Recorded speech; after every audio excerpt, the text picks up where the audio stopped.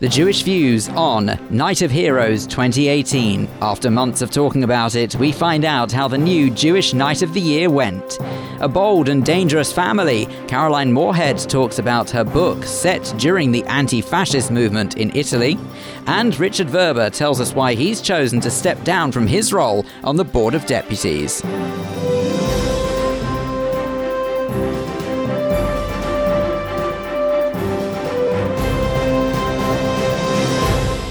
But first, with a roundup of the Jewish news this week, I'm Vivian Krieger. The Jewish News, together with editor Richard Ferrer and former Prime Minister Tony Blair, has honoured the community's finest at a Night of Heroes Awards, which was attended by almost 500 people. The paper, in partnership with the technology company Labs, was able to tell the stories of ordinary men and women who had risen above difficulties and done the impossible. There were high-profile awards too for Rabbi Lord Sachs, who received a Lifetime Achievement recognition, and for broadcaster Natasha Kaplinsky for her work with Holocaust survivors.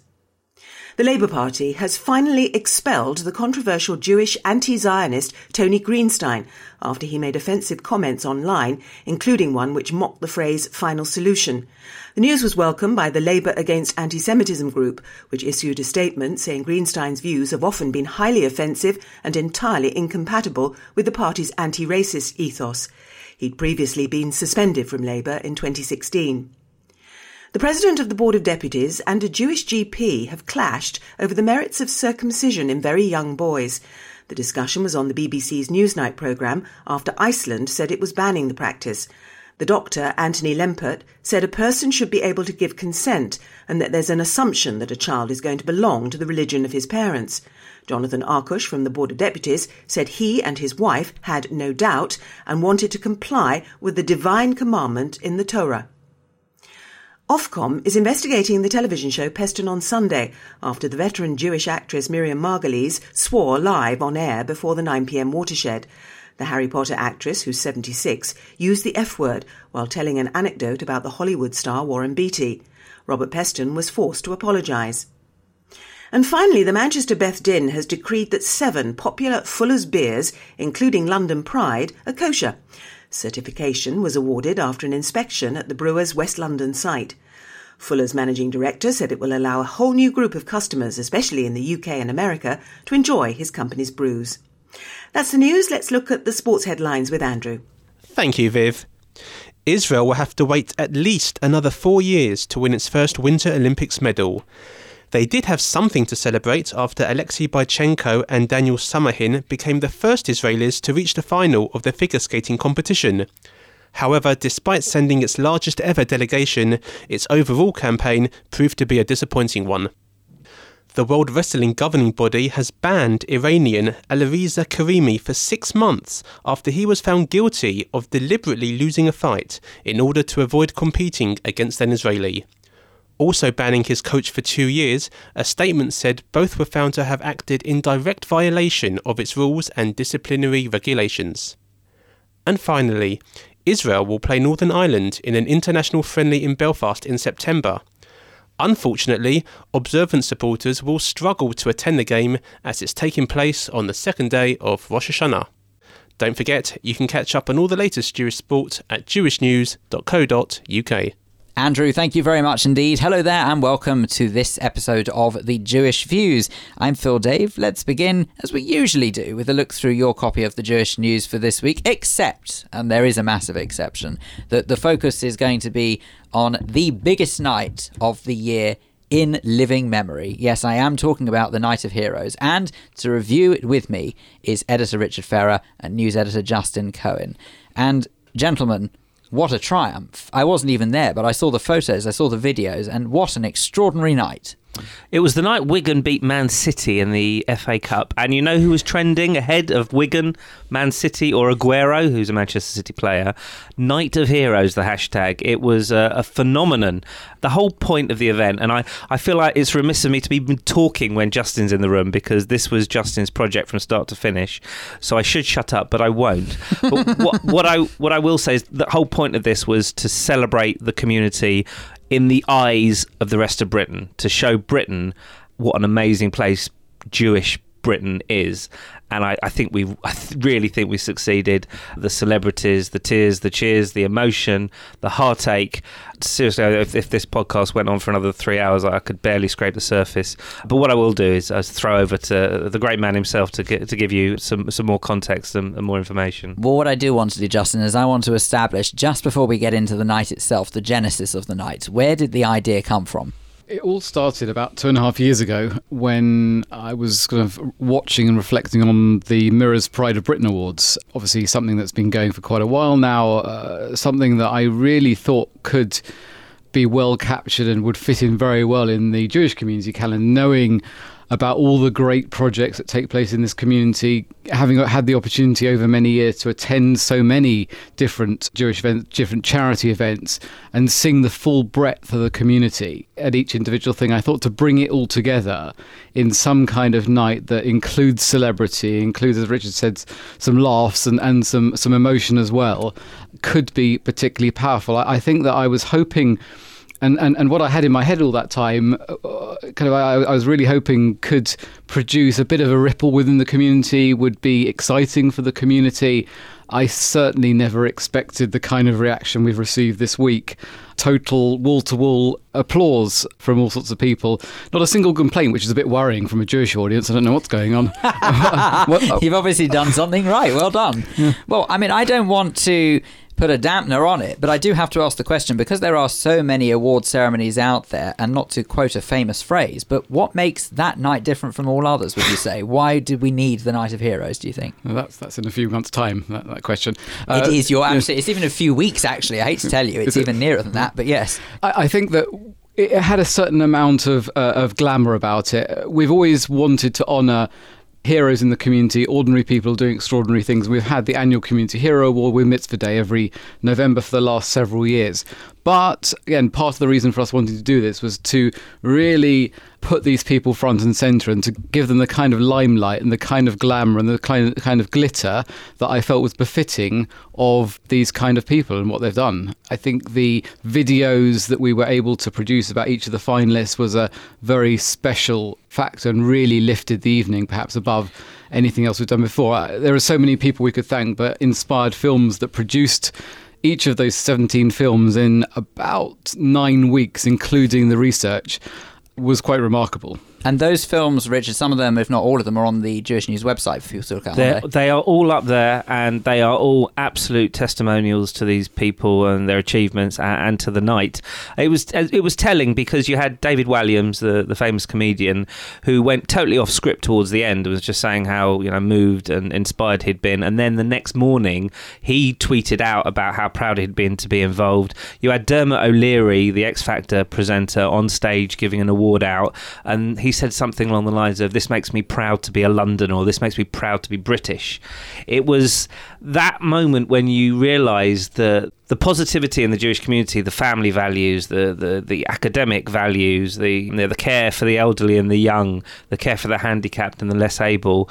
All these things were a microcosm on that special night, and to see that through the eyes of these people who are household names, it was pretty unique. Can we clarify something at this stage? You mentioned Dermot O'Leary, but I couldn't help but notice there's something that's cropped up online about him and something to do with the Haftarah.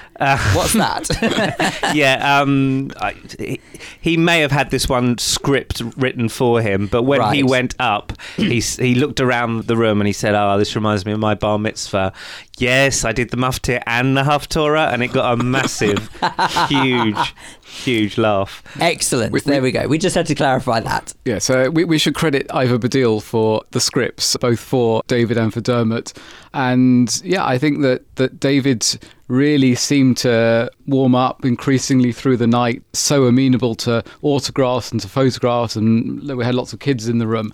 And that was another aspect that was perhaps different from other awards ceremonies. You wouldn't normally have any children at a Jewish community dinner, you just wouldn't. And the other aspect is that unlike, the Jewish Care dinner, the Norwood dinner, whatever, you had lots of different charities taking tables. They were able to buy tickets and then kind of donate the proceeds back to their charity. So effectively, it was a free night out. They therefore were able to bring their staff.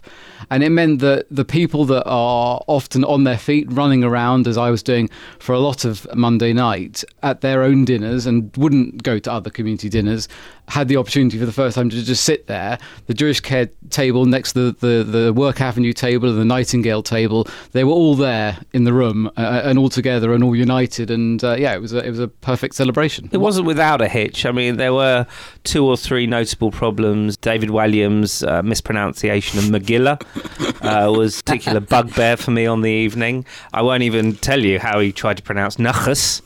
Right. It wasn't as guttural as my delivery. Did he say nachos or something? Yeah. So, there were some hiccups. But no, it was a night of laughs, a night of joy. The highlight, I think, for many was Tony Blair giving Lord Sachs the Lifetime Achievement Award. Tony Blair got the most rapturous applause. And then the Times newspaper wrote this week that how uncommon that would be for Tony Blair in the last 15 years to ever go anywhere and get rapturous applause. And Tony Blair actually himself said, I'm not used to this, when he got on stage and there were loads of selfies and he stuck around for ages afterwards. So, yeah, I mean, the more you reflect, the more you remember. Justin, tell us about some of the award winners, because we've heard just now, obviously, from Richard that Rabbi Lord Jonathan Sachs got a Lifetime Achievement Award, but what about some of the other worthy winners? Yeah, the other winners include Natasha Kaplinsky, the newsreader who has spent the last few years dedicating a lot of her spare time to interviewing 112 Holocaust survivors and liberators, recording their testimony for the first time, making sure that as part of the Holocaust Commission and David Cameron's vision, that their stories are recorded for forever and never forgotten. We had 3 young heroes that were finalists on the night, all of whom have overcome personal or family adversity in some way to fundraise or just to be inspirational people. And we announced, to the great delight, I think, of the whole room, that all 3 of them were going to be Night of Heroes winners on the night. So they all went up, announced by Stacey Solomon, another one of our celebrities on the night. We also had an Israel Hero Award, and they all actually flew in for the ceremony. We had 2 doctors, the lead doctor on Save a Child's Heart, Dr. Lior Sasson. We had a senior doctor at Shaare Zedek Hospital in Jerusalem, Dr. Ofer Merin, and also the parents of Shira Banki, who's the teenager who was killed at the Gay Pride Parade in Jerusalem a couple of years ago. They've done some incredible work on coexistence within Israel over the last couple of years, and it was amazing to have them all in the room. And we had a video from President Rivlin announcing the winner as Dr. Lior Sasson, and that was actually presented by the Brighton and Israel international footballer Tomer Hemed, alongside our headline partners for the night, who were sponsoring that particular award as well, Labs, so they were able to present that as well.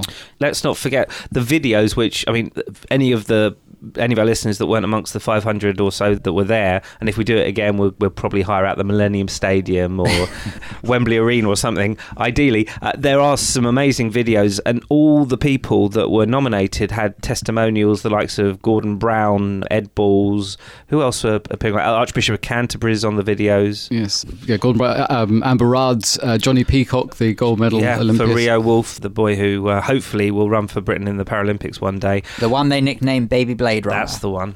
I could talk about this with you, gentlemen, indefinitely. However, we are pretty much out of time, but there is going to be one question on everybody's lips. Could this come back again? Is it going to be an annual occurrence? We would like it to happen again. We will see. I'm sure this programme will be where we reveal that decision. Look, there's been a lot of positivity from the community. A lot of people want it to come back. Can I also, just before we finish, say a few final thank yous? First of all, to Labs, our headline partner, and Teddy Saggi, who's the owner of that company, to the JLC as our communal partner, the Genesis Philanthropy Group, who sponsored the videos, and many other award sponsors on the night, as well as everyone who came. And the stylist at the hairdressers where my wife got her hair done, and the personal shopper at Selfridges where I got my new suit. Thank you both very much indeed. That's all we've got time for not only a look at the paper, but technically a look at the Night of Heroes for 2018. Hopefully it will be back one day, though, and we will talk about it some more when it does. You're listening to The Jewish Views in association with The Jewish News, and still to come on this edition, Clive Roslin will be here for our Jewish Schmooze. Today, Clive and Tony will be joined by Education Coordinator for West London Synagogue, Jane Goff, and Corporate Presenter, Jeremy Jacobs. They'll be talking about Jewish heroes. As inspired by the Night of Heroes for 2018, we thought we'd look at some of the heroes from Jewish history. Plus, Diana Toman is back, we are absolutely delighted to say, and she will be speaking to Richard Verber from World Jewish Relief, but not to do with his role in World Jewish Relief, but actually from his role on the Board of Deputies, as he has announced he is to step down from it. So Diana will be finding out why that is the case and why now as well. But first, I think it's fair to say that as Jews, we are well and truly aware of the fascism faced by our community in the 1920s and the 1930s. But that's primarily associated with Hitler and his rise to power. But what about what was going on over in Italy under the rule of Mussolini? Well, that's exactly what a new book by author Caroline Moorehead is looking at when she talks about a bold and dangerous family. It is set during the rise of anti-fascism in that era, and arts editor Kate Fulton has been finding out more for us by speaking to the author herself. Kate started by asking Caroline to tell us exactly who is this bold and dangerous family. The family are called Rosselli. There's a mother who's called Amelia and two sons, Carlo and Nello. And they were dangerous because very early on, long before the anti-fascist resistance had got going, they began to oppose Mussolini. And as the months and years went by, they became more and more dangerous to him. So that we can understand, what was it like for ordinary people, life under Mussolini? We sort of have sometimes an image of what life under Hitler was like because we tend to talk about it probably more. Was it that different, and what are the sort of similarities and differences? I think it was very different. Life in Italy was very different from life in Germany. But Mussolini, it seems to me, has always got away with things. It's always been assumed that he was somehow the lovable, easier face of fascism. It's perfectly true that people were not persecuted in quite the same way. But what I think is hardly known is the fact that all during the 20s and 30s, when fascism was at its peak, people were being arrested all the time, tried in summary cases, and sent off to the penal colonies just off Sicily. And some 15,000 people were sent there in 10 years.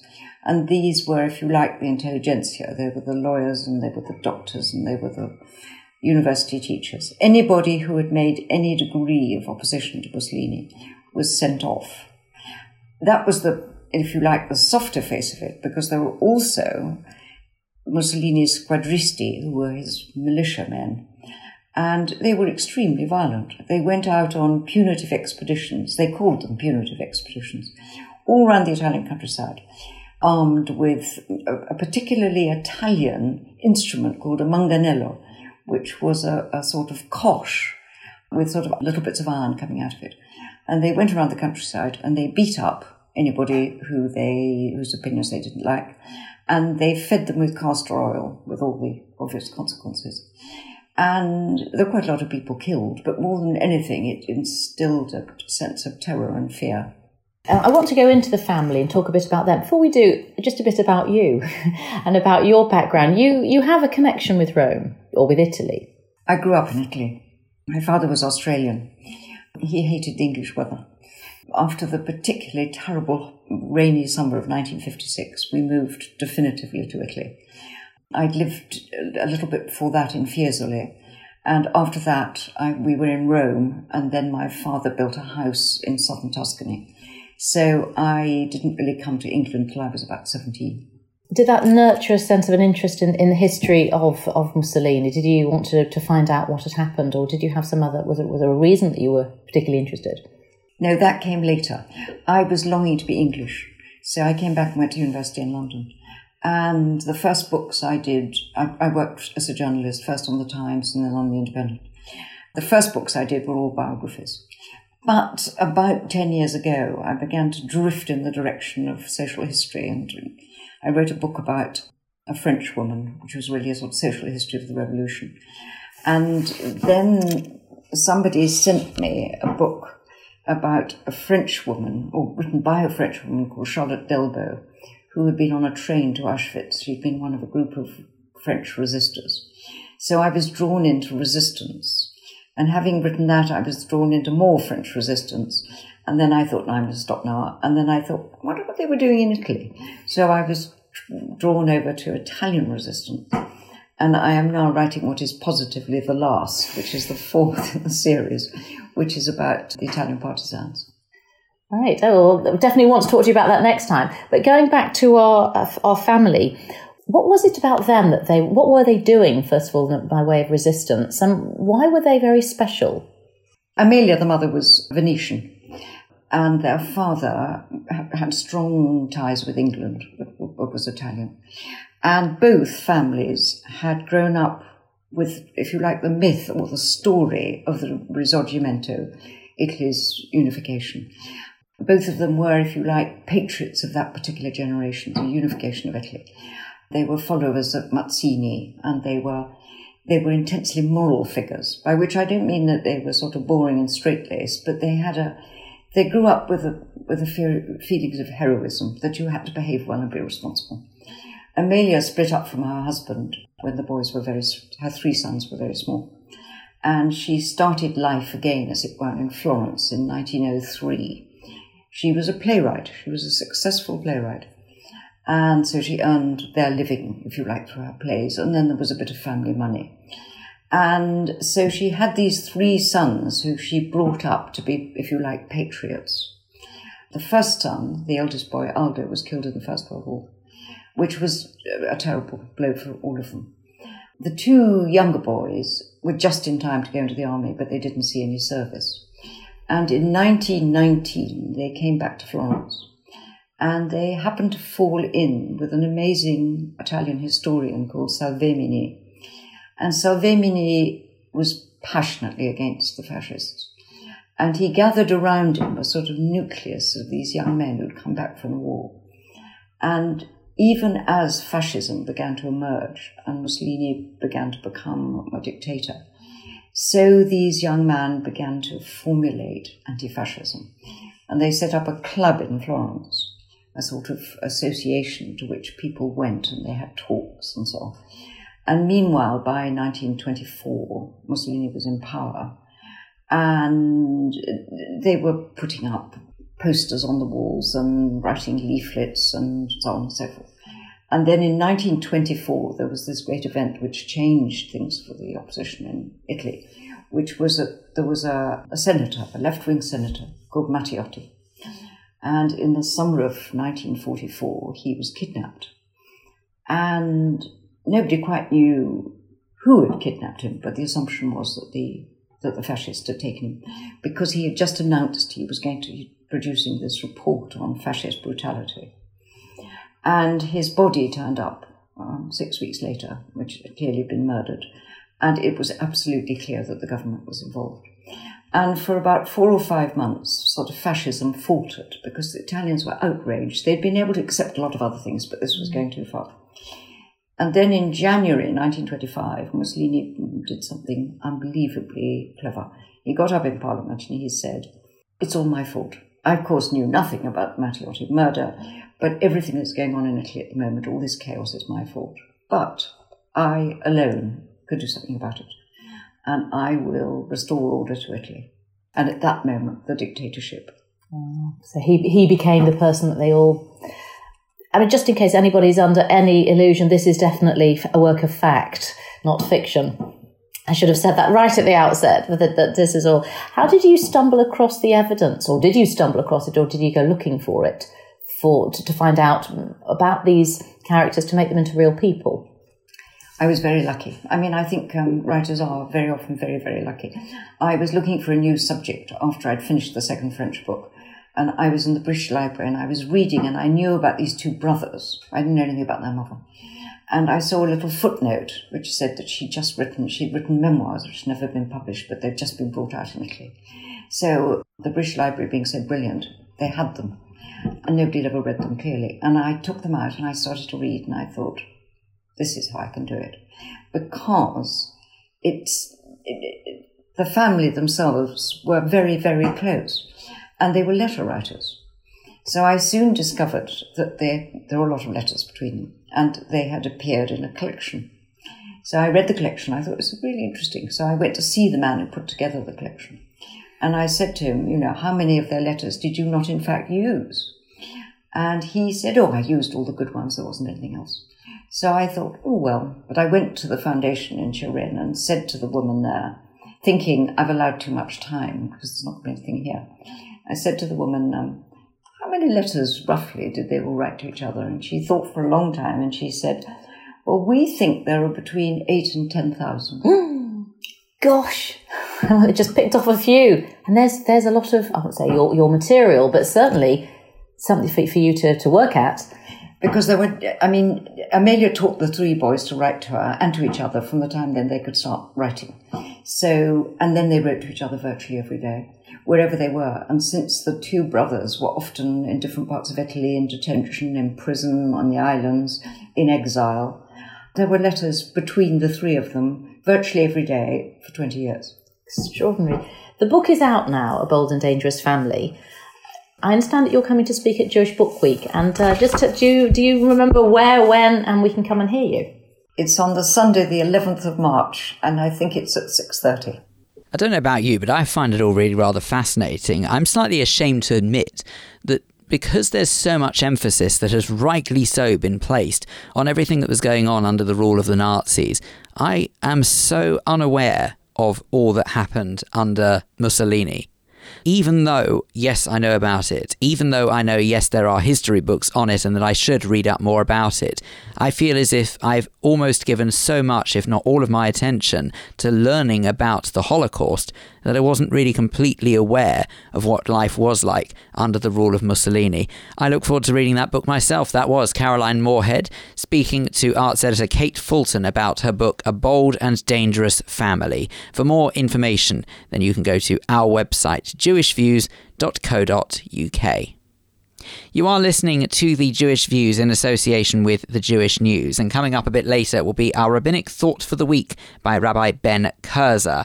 Ahead of that will be our Jewish Schmooze. Don't forget, we live stream our Schmooze on our Facebook page every Wednesday lunchtime from 12:30 p.m. All you have to do is go to facebook.com/The Jewish Views, and you'll be able to watch the live stream of the programme for yourself.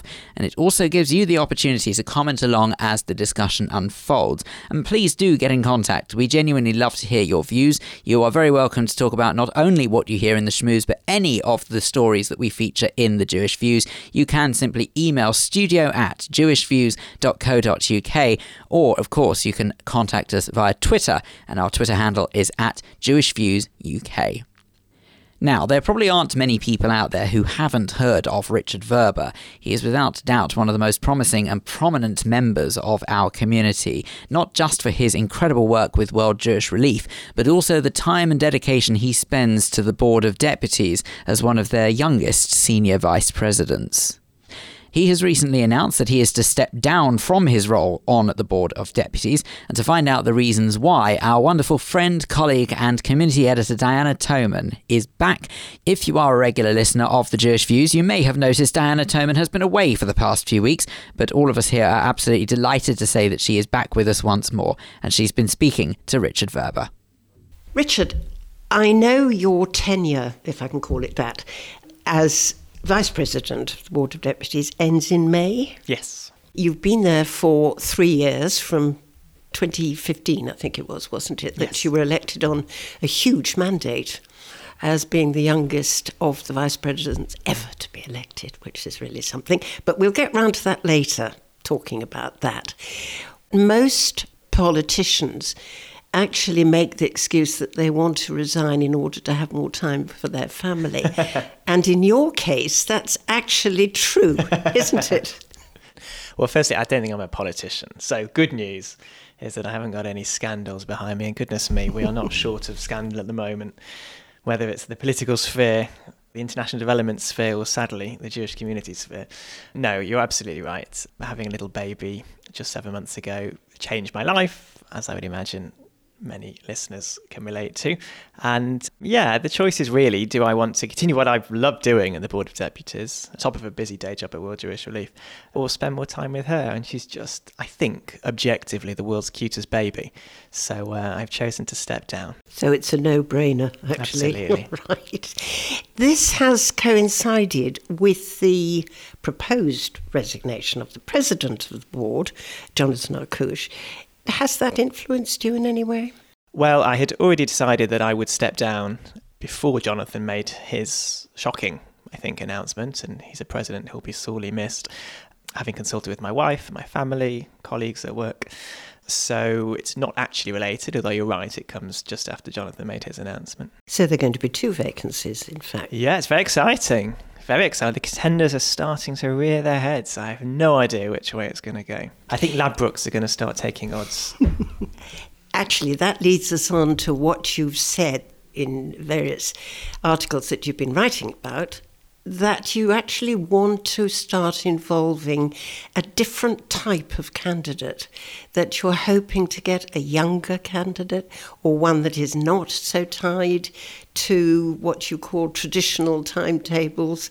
In other words, that people who are perhaps retired or semi-retired won't have to rush home and change the nappies. Well, of course, democracy is core to the Board of Deputies of British Jews, and it will be down to deputies and deputies alone to elect their president and indeed the vice presidents. I think what I'm trying to say, and I think what I've stood for, is to show that younger people can get involved if they really put their minds to it.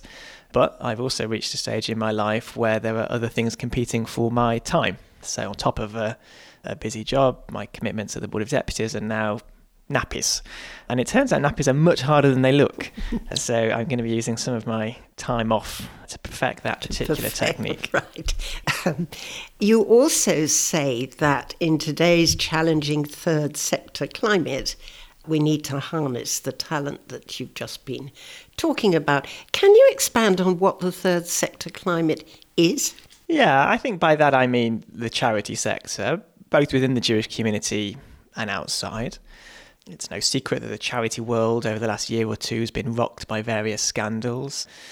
It's a tricky climate at the moment, and people are rightly starting to ask questions about how charities operate. Charities should not be above the law in any sense, the legal sense clearly, but also charities need to be cleaner than clean. And I think that's right. And I think anybody should be allowed to ask a question of how their charity operates. The good news is that within the Jewish community, I would say the vast majority of our Jewish charities are very well run, both on a professional level and at a lay level. We haven't seen gregarious examples of malpractice, thank goodness, generally speaking.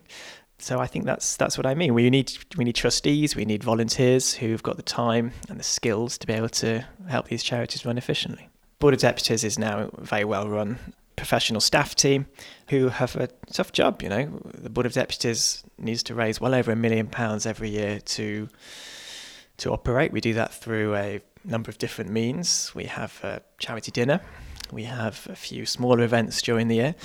But the main bulk of our income comes from what we call the communal contribution. It's a £30 optional levy that's put onto many synagogues' bills.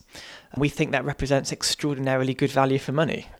This is the organisation that speaks on behalf of the British Jewish community to the government, to the media, and to other faith groups. And you will not have gone a single week this year, and indeed the 3 years that Jonathan, myself, and the other vice presidents have been in charge, without seeing us in the paper, whether that's just this week alone, defending the rights for babies to be circumcised, Brit Milah under attack in Iceland. Jonathan was on Newsnights, the prime BBC news programme, to defend it. This is what the new look Board of Deputies of British Jews is doing. How would you describe your role actually on the board as a trustee, and what would you say you're going to miss the most? Is it in fact working with a team of colleagues that you respect and admire? Yeah, I've loved it. Deputies represent synagogues and Jewish organisations from across the religious and political spectrum, so we are never short of a few dissenting opinions, but that's part and parcel of being involved in a communal organisation. Everybody believes that they know what's best for the Jewish community, of course, and the only person who's correct is my wife. But it's worth listening to all these other opinions, because collectively what we have to do as trustees, as you say, is to represent the British Jewish community's view. That's really hard.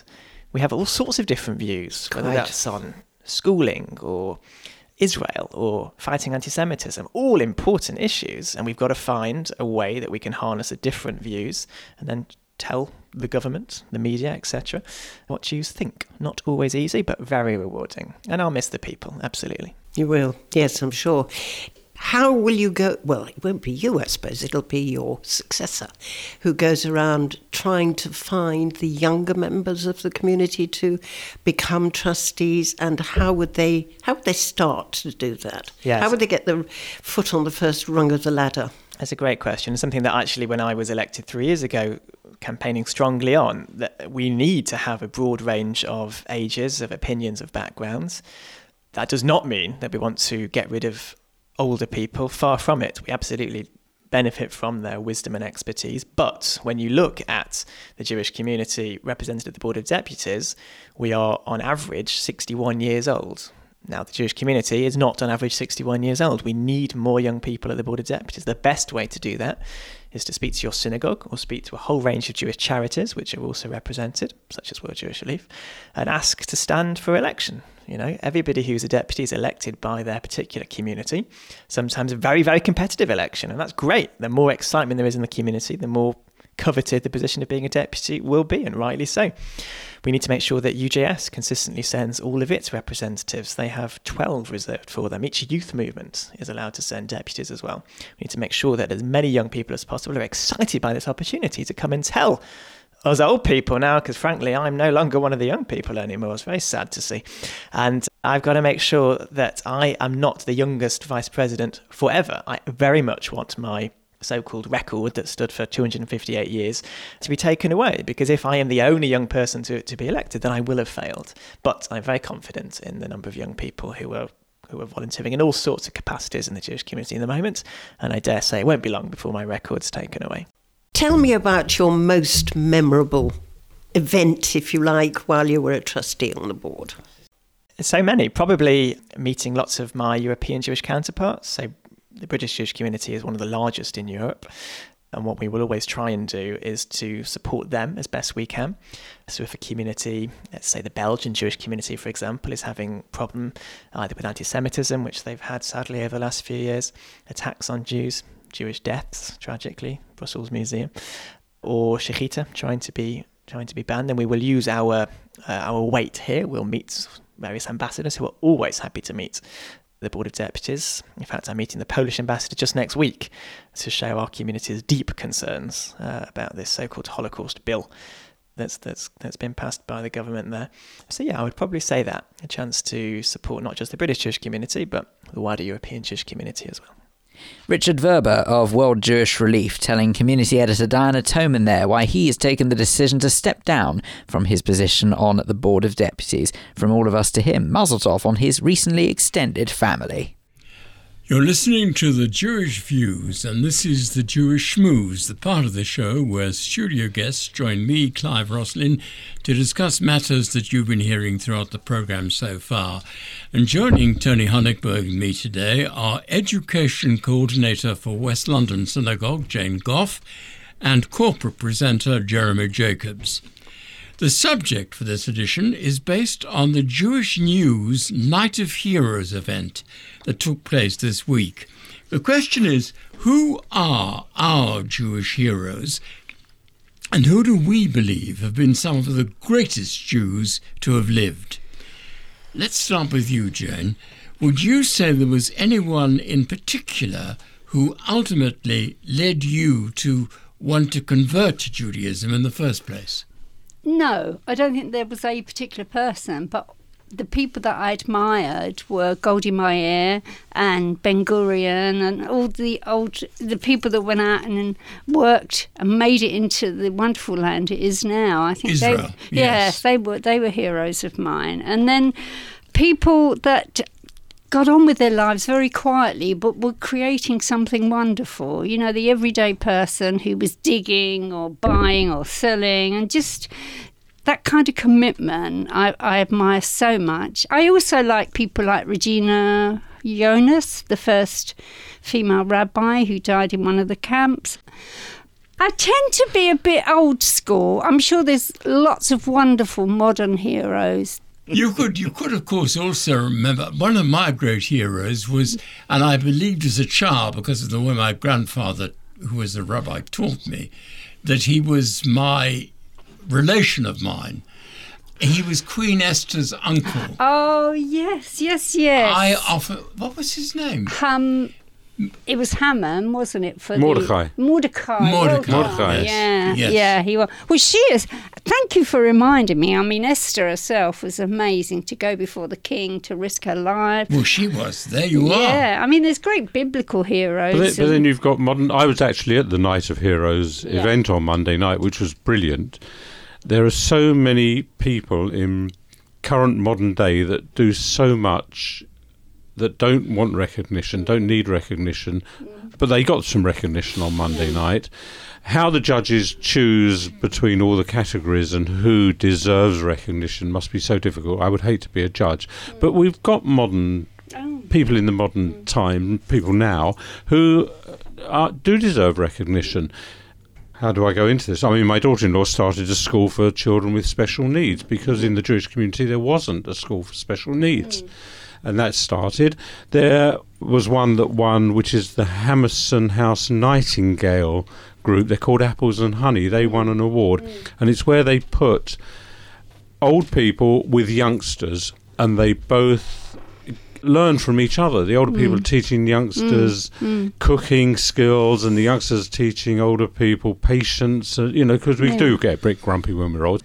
Some of us are grumpy when we were young, but even you could go back in the entertainment industry or science. What about Albert Einstein? He was a hero. Yeah. Well, it goes on forever. It can actually, do, yes, because there were so many of them. I was just thinking there, actually. Coming from Margate, next door we had Ramsgate, obviously, and I think Sir Moses Montefiore would have been a fantastic guy. He was like the Bill Gates of the last century, probably. And then I was thinking about Jewish sports heroes. Who was a racing driver? Jody Scheckter. And who was the Israeli footballer who played for West Ham? What was it? Mordecai Spiegler, was it? I'm going back a bit. And but what about Anne Frank? They are heroes, aren't they? Yeah, I mean, one thing that bothered me, I saw a picture of Anne Frank with her mother on the beach at Scheveningen, and it could have been from the 1960s. And I thought, God, just a few years later, she was dead. That was that sort of peculiar photograph. But yes, it's strange to say that because in some ways she was a hero. Yeah. Of the Jewish people. A heroine of the Jewish people. Yes, completely. My own father's a pretty good bloke, Yeah, well, he's your hero. That's it, exactly. But what makes someone a hero? Or is it just a personal thing between us? Is it just because I'm Jewish that I think this? But it does occur to me that some of the people you've mentioned, Einstein, people like that, Jews have had a tremendous influence on the world, science, physics, the world altogether. I mean, more so than, am I wrong to say this, more so than any other group of people? Yeah, it seems to in be. Such big numbers for such a small community. Yes. We have made an impact in every aspect of life. Yeah. Is it perhaps because of persecution, do you think? This is a really big question, isn't it? Because it's actually asking about the choseners. Is it that we, because of persecution, we formed this extraordinary potential to do so much good in the world? Our children from West London Synagogue Cheder went to the Science Museum. Yeah. Particularly to look at the Jewish contribution to science, and they were blown away because it's not spoken about that much, Perhaps we should, blow our own trumpet a bit more. Perhaps we're too. We're talking about self-effacing. All the Jews in the world who what most famous stars, if you like, of the Jewish world. But have there been any really bad Jews? It suddenly occurs to me. Oh, well, I mean, you had the Jews, the accountants in the mafia and in America, didn't you? Yeah. They were mainly the money men within. Who were the Bugsy Siegel was one, you know. You could say was a very good guy. Yeah. But I think there were Jews in there that also went out shooting. Was it the capos in Poland? The capos in the concentration camps. Yeah. Rightly or wrongly, that the Rothschilds aren't favoured, are they, as heroes? You know, because they get taken down. Oh, they've got all the money. You know, the Jews, they're financing the world, and etc. So it's very interesting. And of a lot of the famous Jews of modern times, by modern times I mean the last 200 or 300 years, how many of those that are still being members of the Rothschild family, the Rothschilds are the only ones who have stayed Jewish. And there's no other of those famous Jews who is still Jewish. Well, I think they're still Jewish. You know, are they Jewish or Jewish? Yeah. I think they're Jewish these days. I think they used to say that the boys could only marry Jewish girls, the girls could marry. Didn't have to. Yeah, but I think that's all changed now, because I think some of the younger ones now are not Jewish anymore, but they used to be. You're right, absolutely. Yeah. It's an interesting thing as well, because I went to the National Portrait Gallery, which I love, and I go quite frequently, and their images and portraits of Jewish people, I think, is about 2.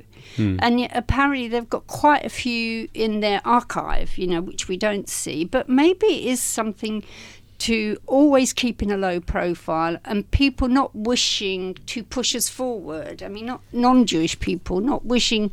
I mean, why aren't there any more portraits of Jewish why are they not hung in the galleries rather than kept in the storerooms? Yeah. I mean, there's Disraeli, but he was a convert, wasn't he, to Christianity? Yeah, but Disraeli always called himself a Christian Jew. Yeah. And he always held the Jewish bit because his father, you know why he became a Christian? Yeah. It was his father who, because the Sephardi congregation in London absolutely insisted that the father paid a bigger subscription. And he was so furious, he converted. He had his son converted. I know. That's a real Jewish story. It's lovely. I love that one. But it's true. Yeah. I was down at Hewenden Manor just a few months ago. It's a great place, isn't it? Where he used to Yes. Lovely, fantastic. Yeah. I mean, what about books. if you go back to, I don't know, middle 1800s, 1700s, in all those little shtetls out in Russia and the Pale of Settlement, these people's heroes were probably people within their own little communities. Yeah. It could have been the rabbi, it could have been Tevye the milkman. You know, they probably had their own heroes there. But because of the wider world now and communication and everything else, we're looking at, you know, Al Jolson, you know, a hero. Well, yes, you remind me that the world of entertainment is absolutely full of Jews, isn't it? Bob Dylan. He sort of walked the line on a couple of other things. Bob Dylan actually is very interesting because he became a Christian and then became a Jew again, didn't he? Yeah. With that in mind, who are our personal heroes who might not necessarily be that famous? Who's your personal hero, Clive? My personal hero, I've already told you. My personal hero goes way, way back. To Mordecai. And in more modern times, I have to think about it. I think Disraeli is one of my group. I think the world of Disraeli.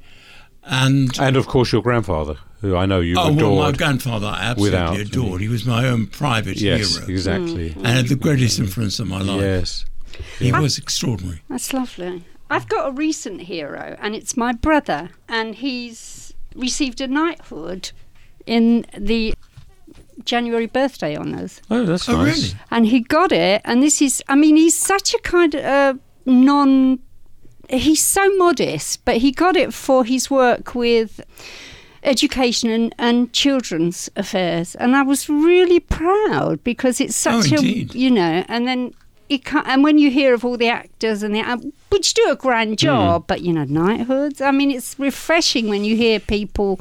No, I understand completely. Someone on the street getting one of my greatest heroes or heroines is my mother, who was the first woman MP in what was then called Southern Rhodesia and became Zimbabwe, and she led the opposition to that awful man Ian Smith, who tried to turn Rhodesia into the same as South Africa was in those days. So she's one of my great heroes of the world of Judaism. Someone called Stephen has Facebooked us, I should say. He says Mel Brooks is one of his heroes. I can understand that. Yeah, Mel Brooks. That's got me thinking, actually, because I just saw a clip from Young Frankenstein the other day.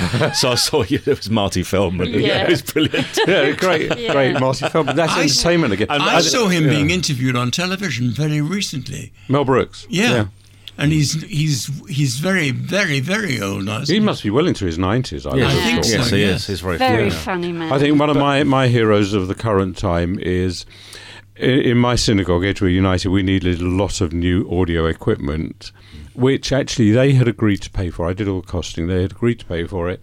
And one member came up to me and said, I would like to donate the money to that, but I want it to be anonymous. And that person, I think, at the moment is my hero. That's good. Nice. Yes, that's a real generous donation. This person should be anonymous, but there was a very, very famous Jew who gave money all over the place, only on condition that everything he gave money to had to be called up. That's very anonymous. I don't know. I mean, I'm very, very lucky to have two brilliant parents. I suppose they're heroes of mine, but I don't have many Jewish heroes. My heroes were like footballers or something, or other people from the dim and distant past. I think going back to the beginning, like because of the Night of Heroes that the Jewish News did on Monday night, some of these people that put themselves out they're not doing it for recognition. They are doing it for the reward is that it succeeds and works. And I think those are real heroes. But isn't that the case with all heroes? That they never do it for themselves. No, I mean, when Jeremy said about footballers, of course they're doing it for the job. They're sort of plastic heroes, aren't they? Rather than we mustn't. Oh, that upset me. I think that's a bit cruel. But I'm going back when I was a kid. Yeah. And it was one. No, I'm sorry. I think that's being a bit cruel. It's the same as people who make big names in show business. You could say that they did it for out of their own vanity, but they had to have an immense talent. Oh, of course. Yeah, not saying the talent isn't there. Yeah. What made them your heroes as a kid then? Well, the footballers. Yeah. I was just thinking about Tommy Cooper for the moment, actually, completely off. Tommy Cooper wasn't Jewish. I said I don't have many Jewish. I know, but he was one of my heroes. Look, it's not my fault I was brought up in a non-Jewish area. Just like that. Just like whatever that means. You were brought up in a Jewish home. But well, yes and no. We weren't that particularly Jewish, You were, a Jewish home is a Jewish home, whether it's Orthodox or whether you're frum or not frum, it doesn't matter. Exactly. And you surely have a sort of people, every time a Jew is talked about in the paper who's done wonderful things, everybody in the family talks about him. Yeah. And if he's had up in court, everybody in the family says, oh, he's a Jew! I've been interviewing a Jewish comedian recently, right? Yeah. Which I'm still transcribing, but he said one thing.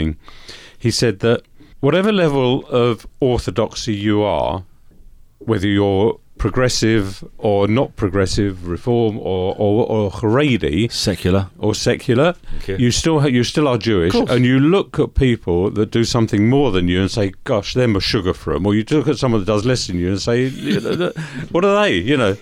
So it's all relevant, relative to where you are. Okay. We've got one from Alfie Ferguson who says, "Stan Lee, Marvel Comics, Black Panther creator." His hero, Jerry Jerry Anderson did the Thunderbirds. Yeah. There we go. And there we'll have to stop, unfortunately. I think we could go on all day about that, but there we are. My thanks to our guests, Education Coordinator for West London Synagogue, Jane Goff, and Corporate Presenter, Jeremy Jacobs.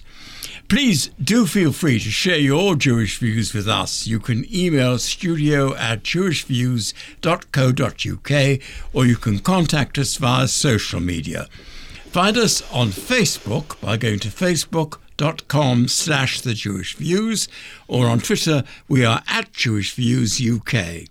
And of course those details can be found on our website jewishviews.co.uk.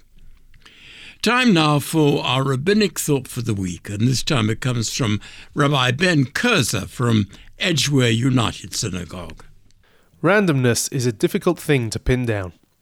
Even things we may think are random, such as whether a coin lands on heads or tails, may actually have a small bias to one or the other. Colloquially, we may refer to things as random just because they are odd. But leaving aside the definition of randomness, the Torah this week talks about randomness as it is perceived by human beings. In the run-up to Purim, we read 3 short verses known as Parshat Zachor. They speak about Amalek, the Jewish people's arch-enemy. There are many terrible things associated with Amalek, not least of which was their tactic of attacking the weakest first. Yet the description the Torah gives of their evil is that they focused on chance. They looked at all the miracles God had done for the Jews, saw how he had destroyed their enemies, and while everyone in the world was scared to attack, Amalek claimed that it had all been chance, so they decided to attack the Jews as well. Why do we choose to focus on this? Why is their obsession with randomness so bad? Imagine for a moment winning an Olympic gold medal. The hours of training, physical exertion, and mental preparation are all worth it now that the goal has been realized. But as the news begins to report your story, there is one word that crops up again and again. Lucky. You were lucky to win, they say. Just pure luck. It was chance that you won your medal. It would hurt deeply. With one simple word, these writers, in their comfortable living rooms, have swept away months and years of your immense efforts into irrelevance. It's easy for them to say, what about all your effort? Chance is the enemy of reason. When we attribute things to chance, they become unexplainable and lack meaning. And if our actions are meaningless, then there is no reason to be good in this world. We may as well just do whatever satisfies our momentary desires. If, on the other hand, we seek the reason behind the perceived randomness, we will find a world that blossoms in beauty. Just as what appears to be a random sequence of musical notes on paper becomes a stunning symphony when played by an orchestra. This is the view taken by Judaism, and this is the message of Purim. Purim is the festival of an unlikely Jewish victory, a celebrated heroine, and thwarting base anti-Semitism. Yet it is not named after any of those things. Rather, it is called Purim al Shem HaPur, after the lottery that Haman used to fix a time to wipe out the Jews. We mock the fact that any of this was by chance. All of it, right down to Haman's lottery, was carefully guided by the hand of God. God's name is not mentioned throughout the Megillah story, but we choose to see his hand throughout.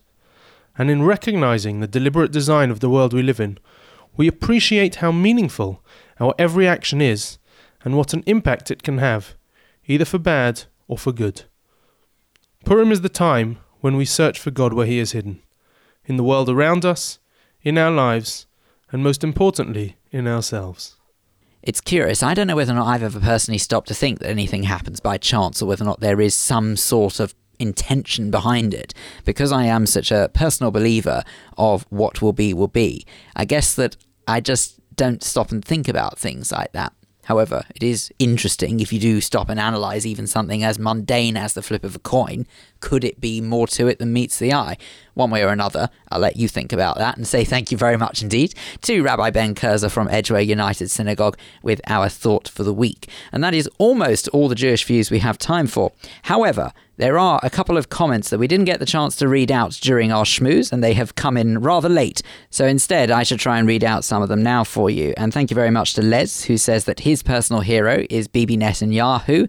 Ari has said that his hero is Golda. I assume he's talking about Golda Meir. And Brian has said that there is a German Jewish man that was awarded the Iron Cross during World War I. He used to chauffeur him around in his London taxi cab. So there you go. That's apparently who his hero is. Thank you all very much indeed for your comments. And we're sorry that we didn't read them out during the schmooze, but hopefully that's better than not reading them out at all.